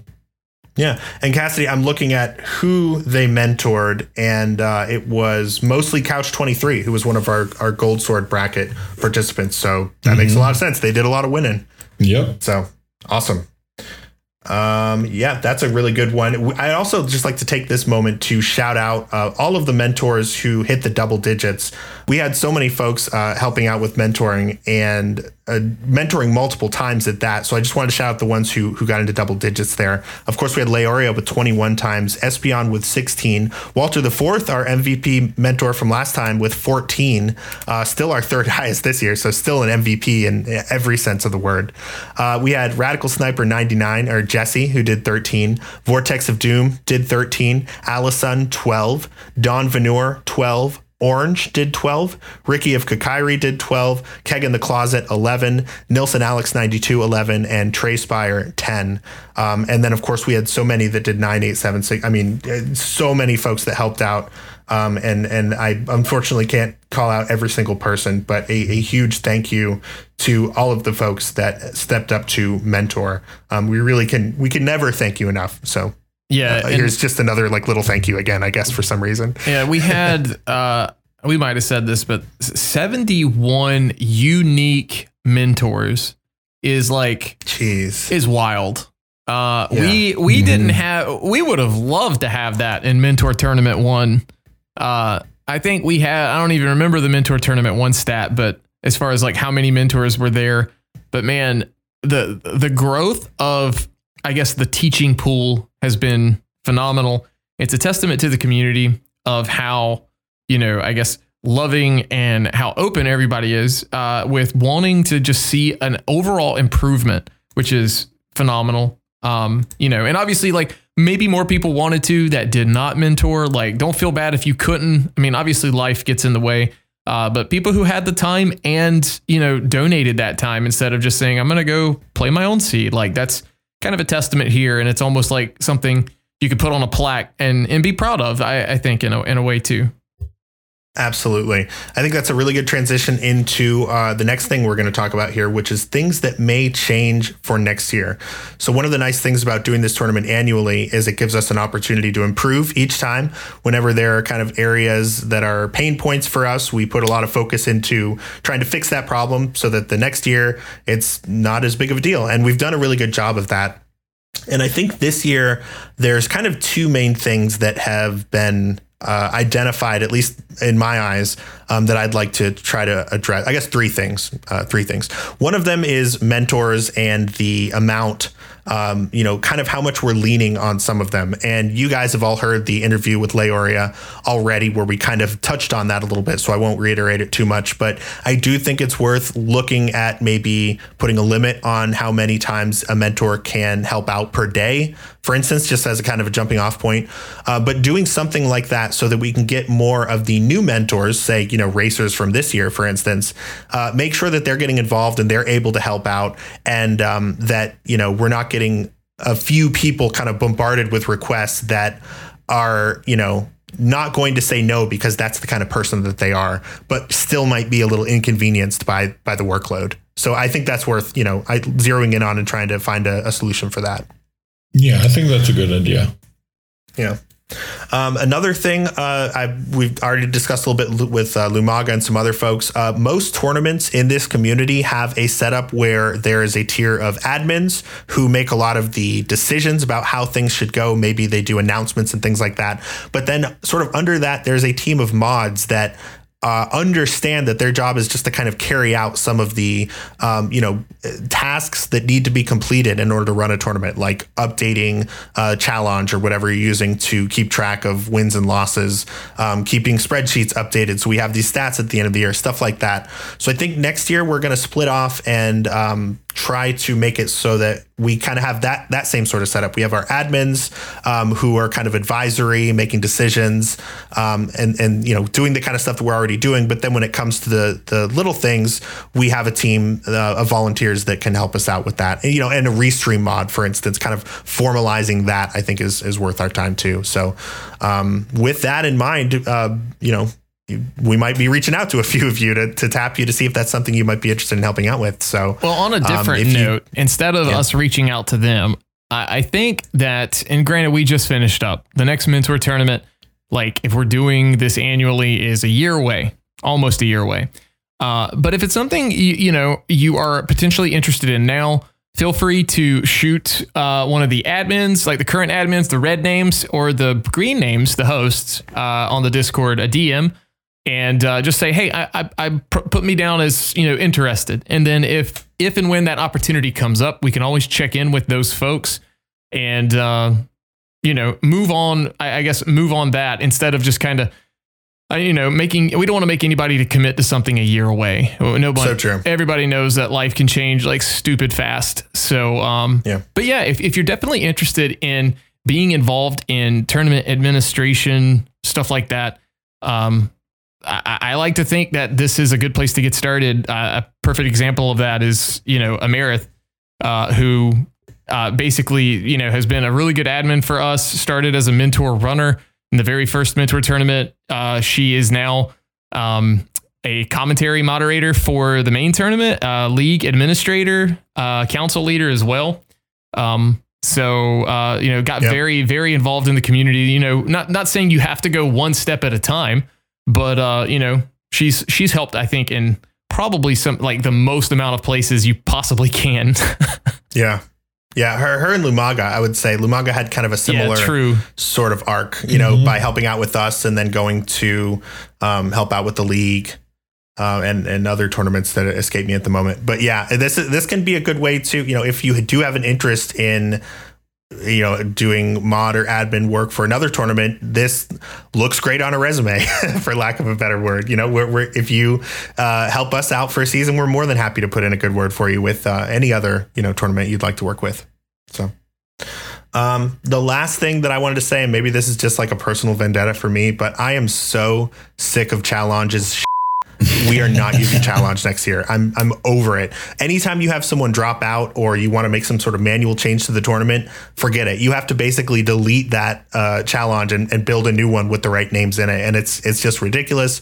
Other tournaments like the NMGs comes to mind right away, for instance, have used a Google Sheet for that kind of thing. I think that's perfectly fine.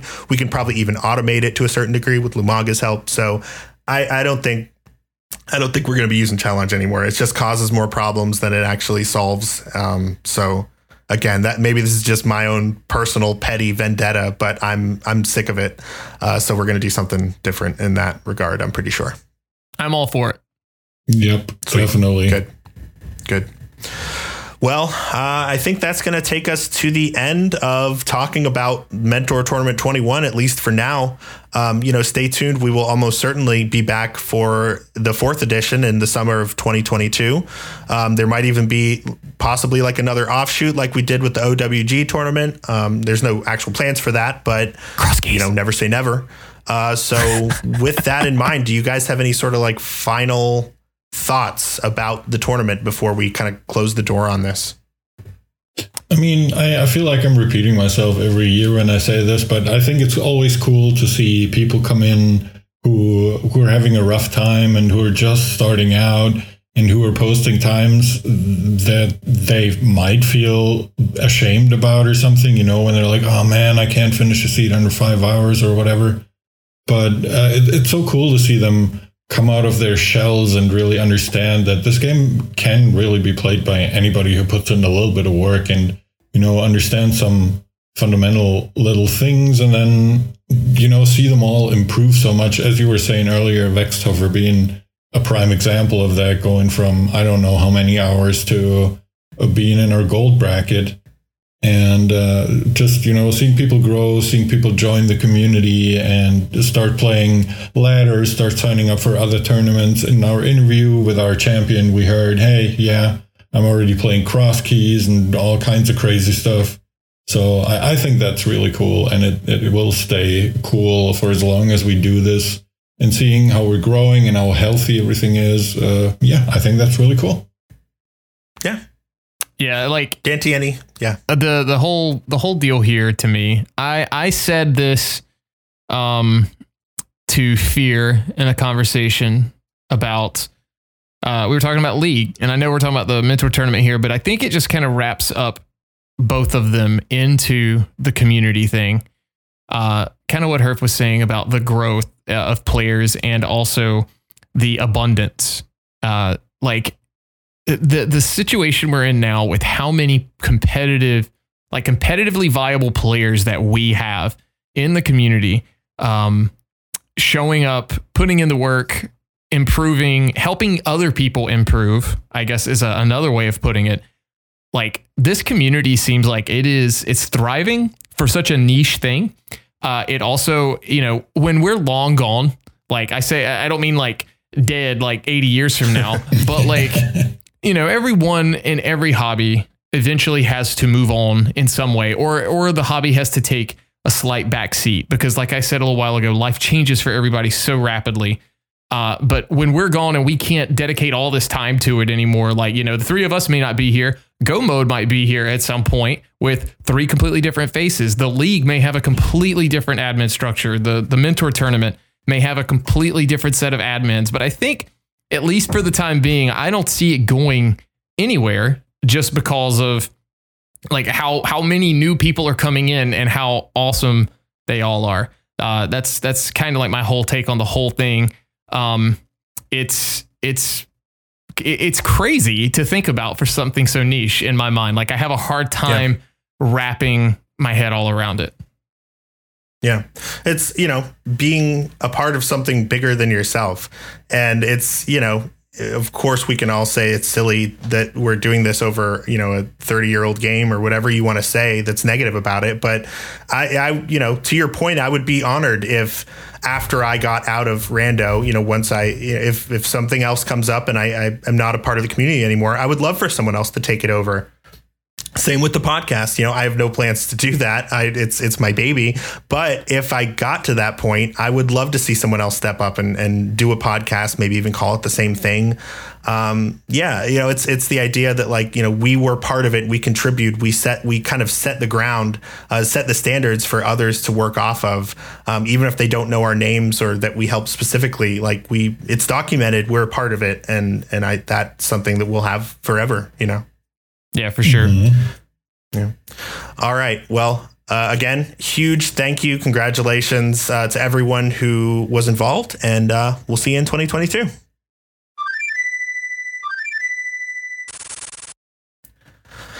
All right. So, and now Patreon, the big 2021 Go Mode podcast announcement from Tim. We're doing a Patreon. Oh yeah, we're doing it. We're finally doing the Patreon. Maybe I'll make that timing work in editing, but I'll probably just leave it exactly the way it was. Yeah, dude, we're the best. We are the best. I tried to do that on the fly. Like this is where you guys get to peek behind the curtain because I tried to make it sound stupid and cool at the same time, and I took too long. And there was too much silence.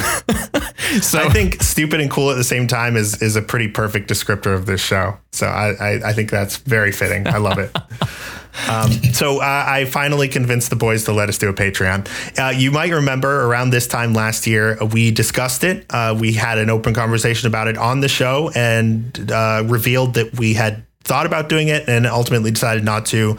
We kind of compromised with a PayPal donate button, which some folks have used, and we are very, very grateful to those who have contributed to that and donated to the show.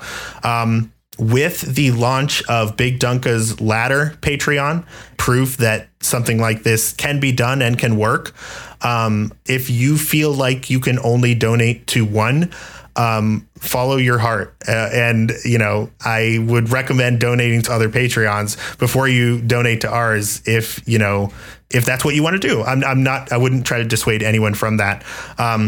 What I will say, though, and one of the things that we talked about a lot when we discussed potentially doing a Patreon last year was we wanted to feel like we were offering up something that made it worth giving us money for. We will be offering a few things if you are to sign up for our Patreon. So here's the breakdown. So we're just going to start with 2 tiers. And before I even get into these, I should say that all of this is very new to us, to me setting it up. I've been on Patreon for a while as a patron. I've never created one of these. So bear with me if you want to wait a week or two and just to make sure that I do it right. I certainly wouldn't fault you for that, but we'll all be kind of figuring it out together. And I can definitely promise that I take this very seriously and I take people, giving their hard-earned money to us very seriously. And I will do right by you, bottom line, no matter what. So that's kind of my promise. With that, let's get on to the tiers. So what we're considering right now, there will be a $2 tier. That's just kind of the bare minimum you want to show your support. That's going to be our Go Folk tier. So if you give $2 a month, you're in our Go Folk tier. That will give you access to a monthly newsletter that one of us will be writing. I'm just kind of a behind the scenes look, maybe at like upcoming episodes, what we're doing with our recordings. It could kind of just be a little bit of anything. So those will come once a month, probably around like the beginning of each month. It'll probably be written by me, but maybe I can get Dante to do a few, and maybe if Herf is feeling extremely generous, he'll like do one for Christmas or something like that. For Christmas. But that is as a Christmas gift to all of us. So that is promises. Yeah. So that's the $2 tier. And again, it's not meant to be anything crazy. It's just kind of a small token to say thank you if you do decide to support us. That is what we're doing for our $2 tier. For the $5 tier, these are friends of the show. So this is the friend of the show tier. You'll have access. You can't be saying friend of the show when you talk about people anymore, unless they actually have the title friend of the show. Yeah, that's true. And now when everyone looks back at old episodes, they're going to be like, oh, they're part of the Patreon. So I see what you did there. So now I think whenever we want to call someone a friend of the show who is not a $5 subscriber, but has, say, like been a guest before or something like that, we have to find an even more like elevated thing to call them beyond friend of the show. So I'm going to kick that can down the road. We're not going to think of it right now, but a Go Mode compadre.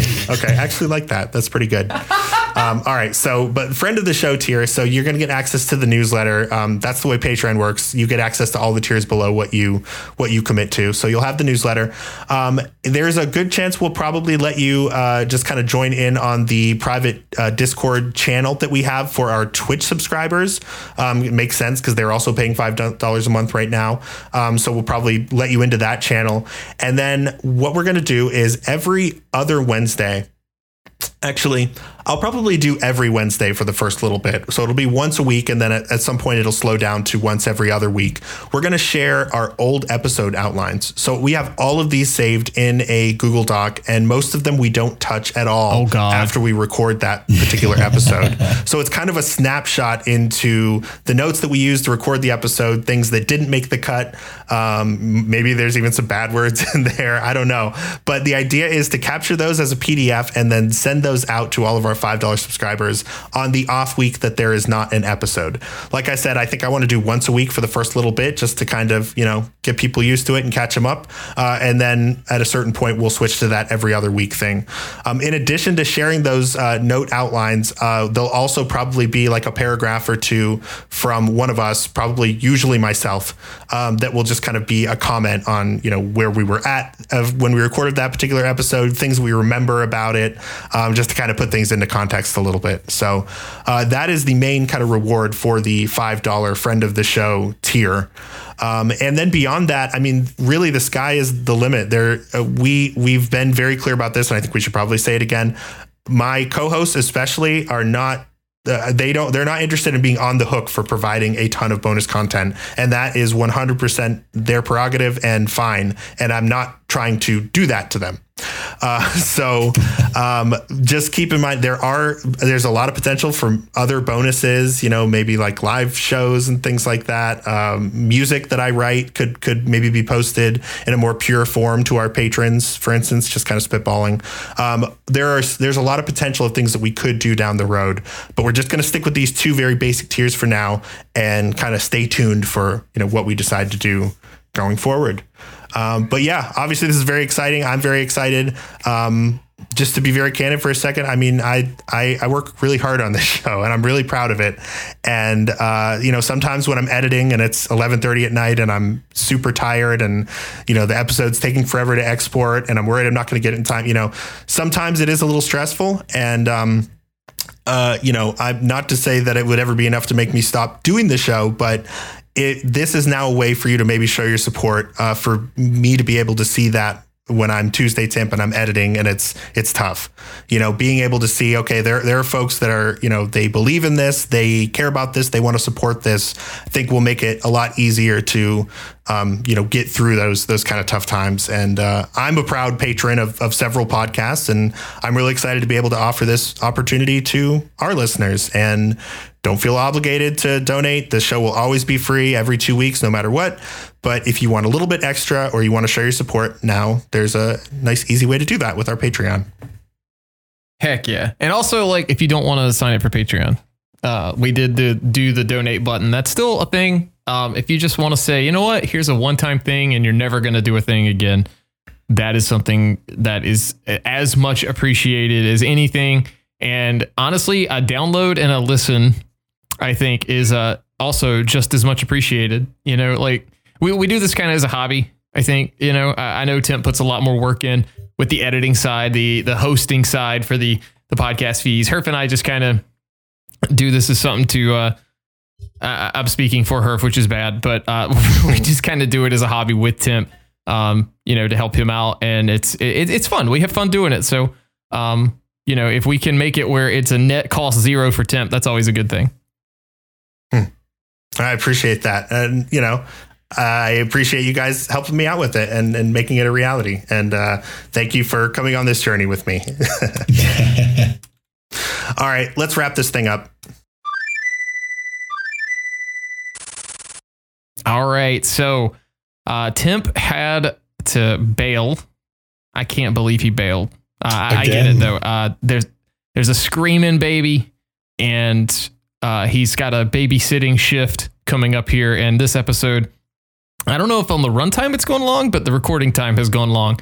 So, but we're in segment 5 of this outline. This is the first time we've had a segment 5. It's crazy. But this is the wrap up.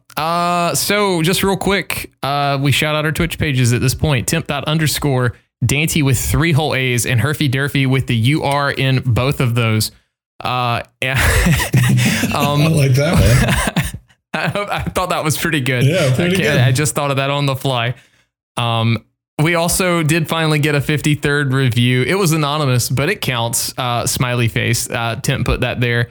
Let's do it. You know what? We're going to do some shout outs as well before we, you know, close with saying check out that Patreon we just talked about.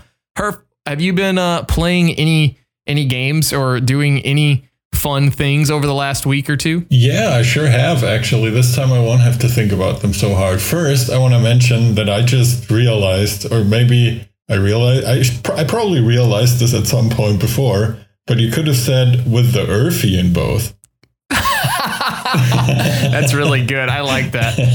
We'll use that. We'll use that next episode. So, but anyways, I was starting to play Psychonauts 2, which just came out recently. And I played it for a day or two, and it was real fun, and I really want to get back to it. But then No More Heroes 3 came out on the Switch, and I've been like binging that game from start to finish. I just finished it like earlier when I jumped into the voice channel to start recording. I was literally watching the ending of the game go by, the final cutscene on the TV next to me, and I think Tim might have heard some of it as well because it was pretty loud. Oh, wow. So, yeah, I just finished that. I'm nowhere near 100% or anything like that because the game has so much random collection stuff and hidden things and God knows what else. So I might go back to it. Maybe I'll start New Game Plus or something. It apparently has that, as I found out earlier. But I also really want to go back to Psychonauts 2. So, yeah, those are my 2 shout-outs for this week. How about you? I'm still playing Red Dead Redemption 2 when I have free time. Nice. And as I told the hosts as I got in here today before we hit that record button, I think I'm in the end game now. Mm-hmm. There's I won't spoil anything, but the game's starting to tug at the old heartstrings a little bit as far as like the progression of the story. I don't know if anybody else is like me, but in a story-driven game, one way or another, I get attached to characters. Yeah, definitely. And not so much that like, you know, that I can't live without them when the game's over, but you know, it's like watching a really long movie and you get really invested in it. Yeah, you kind of. But yeah, yeah. I was gonna say I'm still having a ton of fun with it, and I was thinking I wasn't gonna do a lot of the side quest crap, but like I've been, you know, killing the legendary animals and stuff like that. Mm-hmm. So I don't think I'll 100% the game because I did that with Red Dead Redemption 1, and I don't really want to do it with this. Just because I also have other things to do. Yeah. But I'm having fun with it. And as long as I'm having fun with it, then I'll probably keep, you know, screwing around with it when I have the opportunity. But it's been, I know I've keep talking about it, but I'm almost done with it. And it's been fun playing PC games again, making use of my computer. Yeah, I can imagine that. And it's a good game. I mean, I had a ton of fun with it. I played it on the PS4. Probably didn't run nearly as nicely as it does on your PC, but it was still a ton of fun. Yeah, that's what everyone's told me, you know, before I even got into it. But I'll tell you what Tim's been doing lately. Temp's been on vacation, and then he got back and played Rando, which you guys heard about, and that's Temp's shout out coming from Dante.